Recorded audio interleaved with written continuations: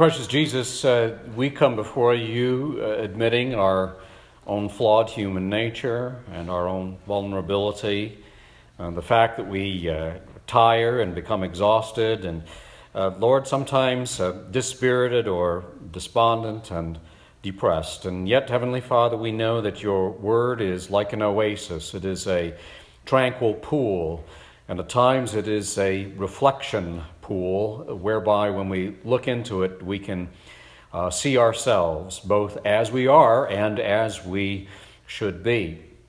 So we ask, Lord, that as we embark upon your word today, that we would receive all the help and encouragement that we need to live our lives for you, that you would work in a supernatural way in all the circumstances of our lives, even the small details as well as the grand plans, and that you would meet our needs, be they financial or physical or emotional or relational, that we might be our best selves that we could possibly be as workers within your kingdom.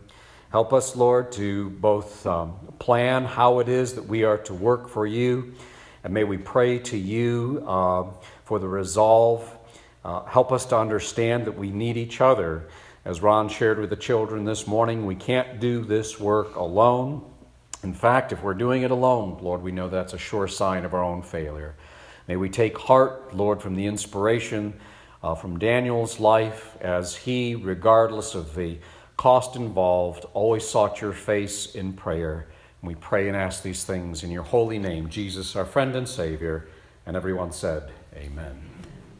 Well, many of you may be familiar with my family's story. Some of you perhaps not. So I'll just bring before you this morning some of the broad brush strokes, the outline, and you're certainly more than welcome to ask me about more of the particulars, perhaps one-on-one, or I may have an opportunity to unpack or share more with you in another message as we go forward into the future. My family story, originally on my father's side, begins with a great deal of hardship because in the 1940s, my father was taken as a prisoner and interned in a communist concentration camp where he spent a number of years. He personally witnessed many people within that camp. It's called Semlin, S-E-M-L-I-N concentration camp. There were various names for this camp throughout the post-war years, depending upon who was in control of the camp. Originally, first the Nazis and then the Soviets, the partisans under Marshal Tito took control of this camp, and they had their own Slavic name for it. But within that camp, he witnessed a great many hardships. As I said, those that would die of disease from food that either wasn't cooked or it was old and really couldn't be eaten, but because the people were starving so greatly within the camp, they did eat this food, and many of them died as a result.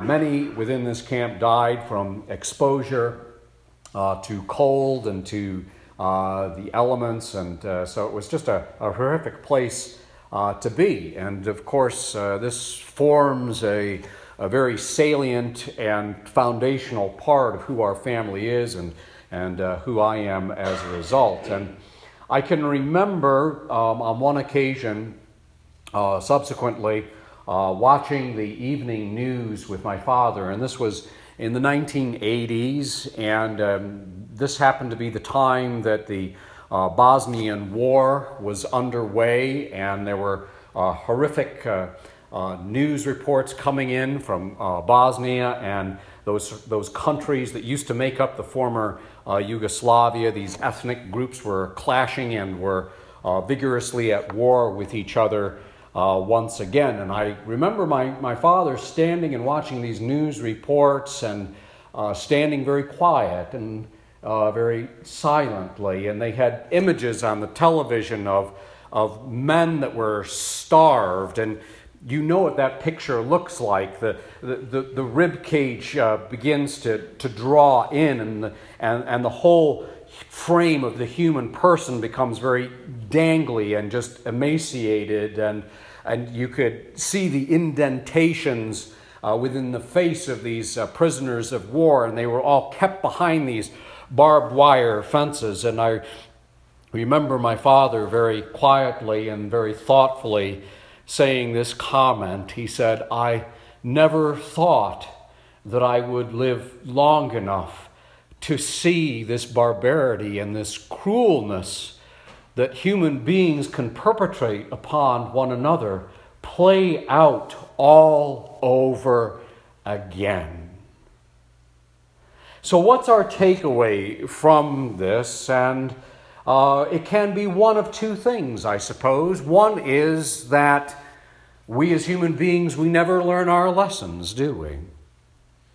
So many years can go by. There can be one war, and there can be peace, and then as the decades pass, we forget what brought about that peace, and then whom we once called an old enemy, we find that they are fresh enemies to us, and then we begin to perpetrate these crimes upon one another all over again. So we can say that, and we can also perhaps say that there is something that is deeply flawed and broken within us as human beings that allows us to destroy and to take one another's lives. And so it is that it seems that one cruelty or massacre or atrocity is topped by another one that seems to follow as history goes by. But while this is true in the chronicles of human misery and suffering, it can also be true for human accomplishment and triumph. During the 1972 Summer Olympic Games, we were getting ready to start the Winter Olympics there in South Korea. But go back with me to 1972. My family and I, we were vacationing in Switzerland at the time, and I remember those summer games because it was the summer games of Mark Spitz, if any of you can remember him, the fantastic Olympic gold medal swimmer. And so in 1972, he won 7 gold medals, and it was just an amazing feat that Mark Spitz had accomplished, and it was only bested by Michael Phelps, who in 2008 in the Summer Olympic Games in Beijing won 8 Olympic gold medals. We know that Michael Phelps has gone on to become the greatest Olympian of all time. So there we have a case of a great Olympian, Mark Spitz, and we oftentimes look to those that compete in Olympic Games as being, well, they are the height of what humans can accomplish that is good and true and noble and right. And so we celebrate, of course, the accomplishments of Mark Spitz, but who would have ever thought that someone like Michael Phelps would have come along and gone even farther and better in terms of human accomplishment? Well, in today's scripture, we encounter and we discover another accomplished individual by the name of Daniel. And like an Olympian, he was within the court of King Darius the Mede. Now, the thing to note about the prophet Daniel was that he was not only an excellent governor and politician, but the text tells us, as Dick shared with us this morning, that he was a man of integrity. What does that mean? It means he had a good heart and that he behaved well and that he honored other people. And he was so good at his job that King Darius decided to move him up the corporate ladder within the kingdom and make him second in command to none other than the king himself all throughout the Medo-Persian Empire. Now you may say, well, how much responsibility was that actually that King Darius had in mind for the prophet Daniel? Well, if we take a look at the Medo-Persian Empire, we see that Darius was ruling over approximately 50 million people. That's a lot of people, for sure. That's approximately, for that particular period in time, about half of the world's entire population. It was 44% of the world's population that King Darius was ruling over, and Daniel was all set to become the number 2 guy. Now, today, we like to say that a politician having integrity is really rather an oxymoron, isn't it? We say that those two things, they can't possibly ever go together. It's never been my experience that those two things go together. Perhaps you know of some politicians that execute their office with integrity, and I'm sure that's the case, but oftentimes we raise an eyebrow of suspicion when we think of integrity going along with politics. But it certainly was true for Daniel. His political accomplishments, we see, emerge seamlessly from his personal integrity. So juxtaposition Daniel's integrity over against those in the king's court who were jealous of his integrity. And as a result, they became insecure around this man that was about to be elevated into the number 2 spot within King Darius's kingdom. Well, it's the same problem that Jesus had with the Pharisees. Jesus spoke truth. He lived a life of integrity. Holy Scripture says he was the Lamb of God without spot, without blemish. And Daniel had the favor of the people, and Jesus had the favor of the people. And so Daniel becomes a type of Jesus within the Old Testament. As Daniel was delivered from death, yes, following this passage, subsequently, he is thrown into the lion's den, and we know the end of that story. He is delivered by the angel of the Lord who shuts the mouths of the lions. And so Daniel is saved, if you will. He was delivered from death. Jesus was delivered from death. Now, the most important part of Daniel's integrity was how he made prayer the prerogative of his life. And there is a reformer in the Protestant church going back into the 15th century by the name of Ulrich Zwingli. And Zwingli wrote this fascinating book that I love to read. It's entitled A Commentary on True and False and Religion. I thought that would get us all excited this morning, right?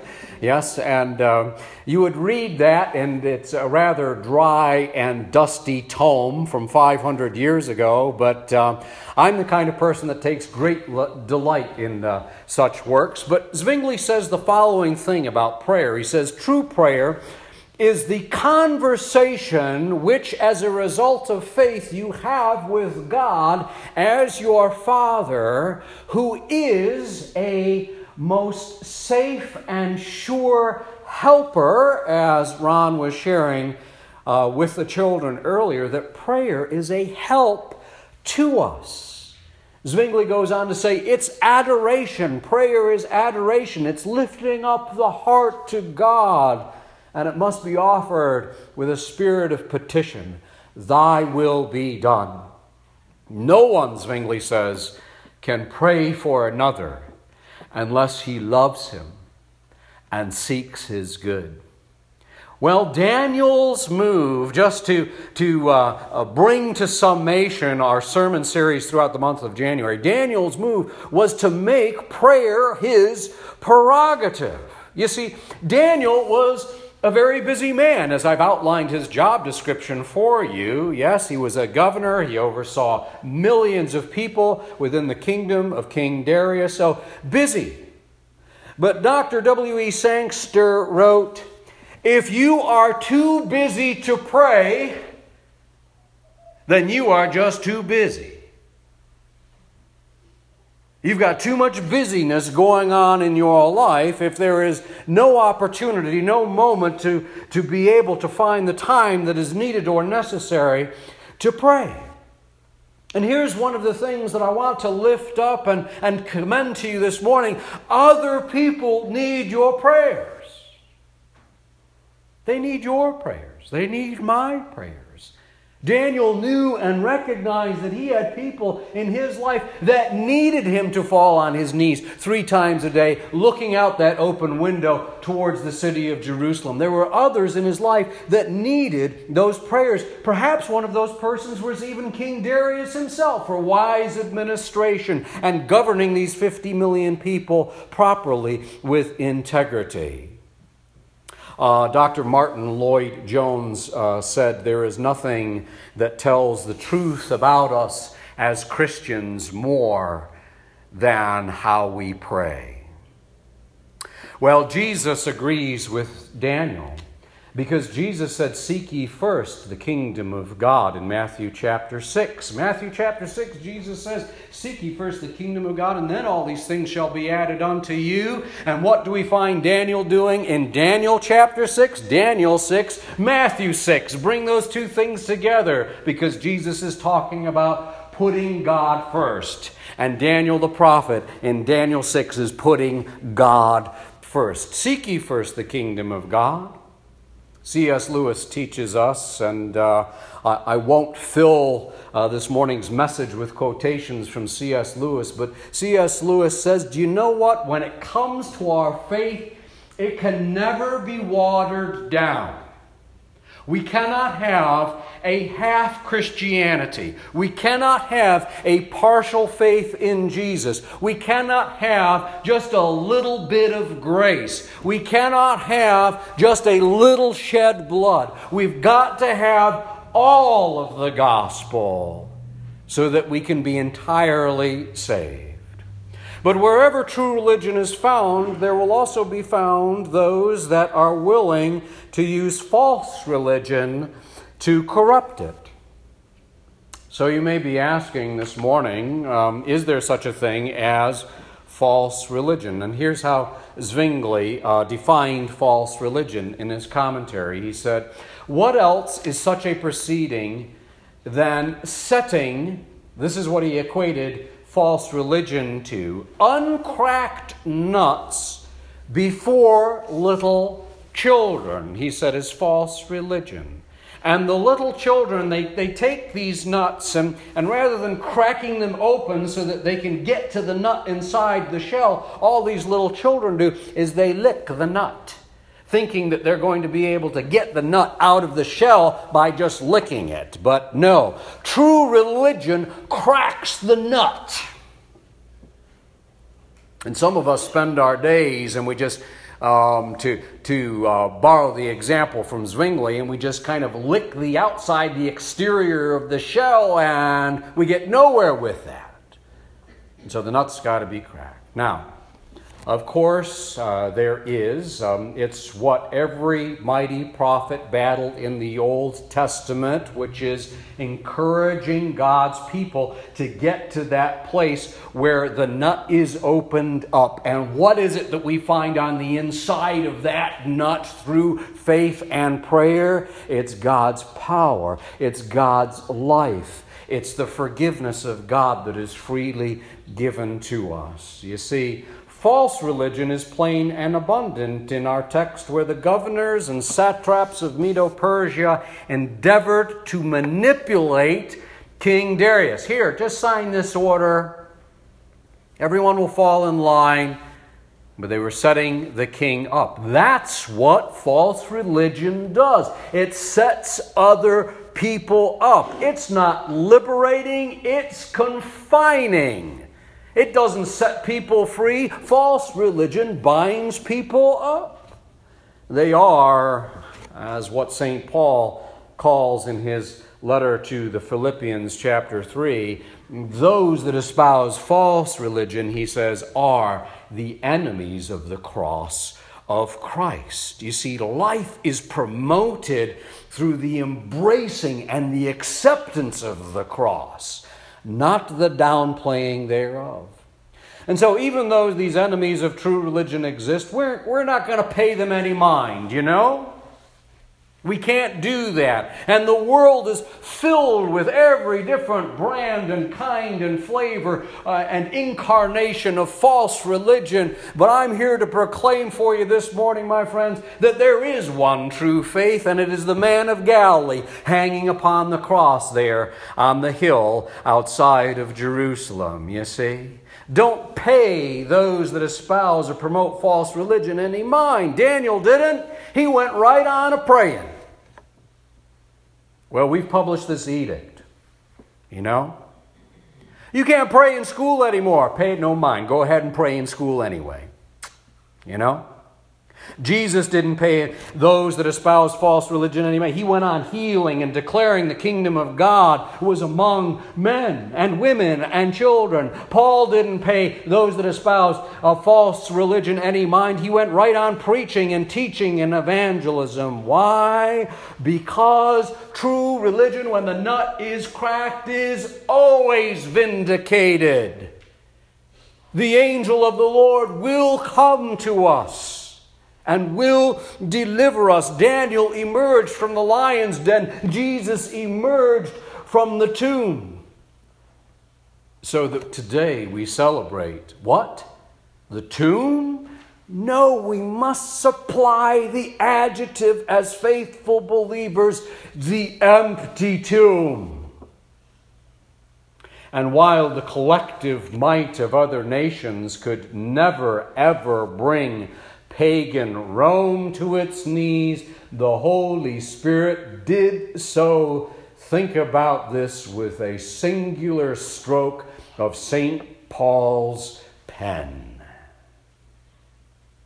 So these words I share with you for encouragement this morning were written, they found on the wall of Mother Teresa's home in Calcutta, India. And they are attributed to her. And it frames up in many ways the philosophy of the Sisters of Charity, ministering there within the grime and the dirt and the deprivation of what human beings can do to each other when there is no compassion, when there is false religion. And so it is that St. Teresa enters all of that. And she pens these words. People are often unreasonable, irrational, and self-centered. Forgive them anyway. If you are kind, people may accuse you of selfish, ulterior motives. Be kind anyway. If you are successful, you will win some unfaithful friends and some genuine enemies. Succeed anyway. If you are honest and sincere, people may deceive you. Be honest and sincere anyway. What you spend years creating, others could destroy overnight. Create anyway. If you find sincerity and happiness, some may be jealous. Be happy anyway. The good you do today will be forgotten. Do good anyway. Give the best you have, and it will never be enough. Give your best anyway. In the final analysis, Mother Teresa writes, it's between you and God. It was never about being between you and them anyway. It was about being between you and God. And so, like Daniel, we make our move. We make our move, my friends, like the midwives who delivered Moses from certain death, like Ruth did with Naomi when she pledged to walk with her mother-in-law, staying together, and like what Queen Esther did when she used the power that she possessed to deliver all of the Jews from the Persian Empire from sure and certain destruction, and as the prophet Daniel did in making prayer the prerogative always of his life. May he be our example, though these many centuries on, that we too can take heart in the power of prayer as we make it our prerogative in life. Remember, it's always our move. Let's pray together. Lord, as we bow before you this morning. We remember that you were in the garden, and you said to your followers, your disciples, "Could you not watch and pray with me yet 1 hour?" And so, Lord, we understand how important prayer is, because there may be someone that we know in our families, in our workplaces, in our neighborhood, who is suffering a loss, a heartbreak, or some question of unknowing. And we know that all the science and all the therapy and all the drugs in the world will never be able to solve those problems. But help us to remember that we are not powerless in the face of such overwhelming human adversity. Help us to remember that prayer is the tool, it is the weapon that you have committed into our hands, Lord, that we might win others to Christ, that we might bind up the brokenhearted and set the captives free. So help us to understand and to remember that you are counting upon us, gracious Lord, to pray for others, to get on our knees and to speak their names and to ask by faith with integrity in our hearts like Daniel had integrity, to pray for those that are in need because, Lord, maybe they've exhausted all answers to their problems and they can't go on and they can no longer figure things out. And the only thing that will save them or pull them back from the brink will be prayer. And so we accept, Lord, the mantle that you place upon our shoulders. We accept, gracious God, this call that you give to us to pray in season and out of season, when it's convenient and when it's not, when we're comfortable praying or when we're uncomfortable. Help us to remember, Lord, that others are depending upon us to pray. Even the very building of your kingdom itself here in Shandon and beyond requires that we be a praying people. We ask these things now in your precious name. And all the people of God said, amen.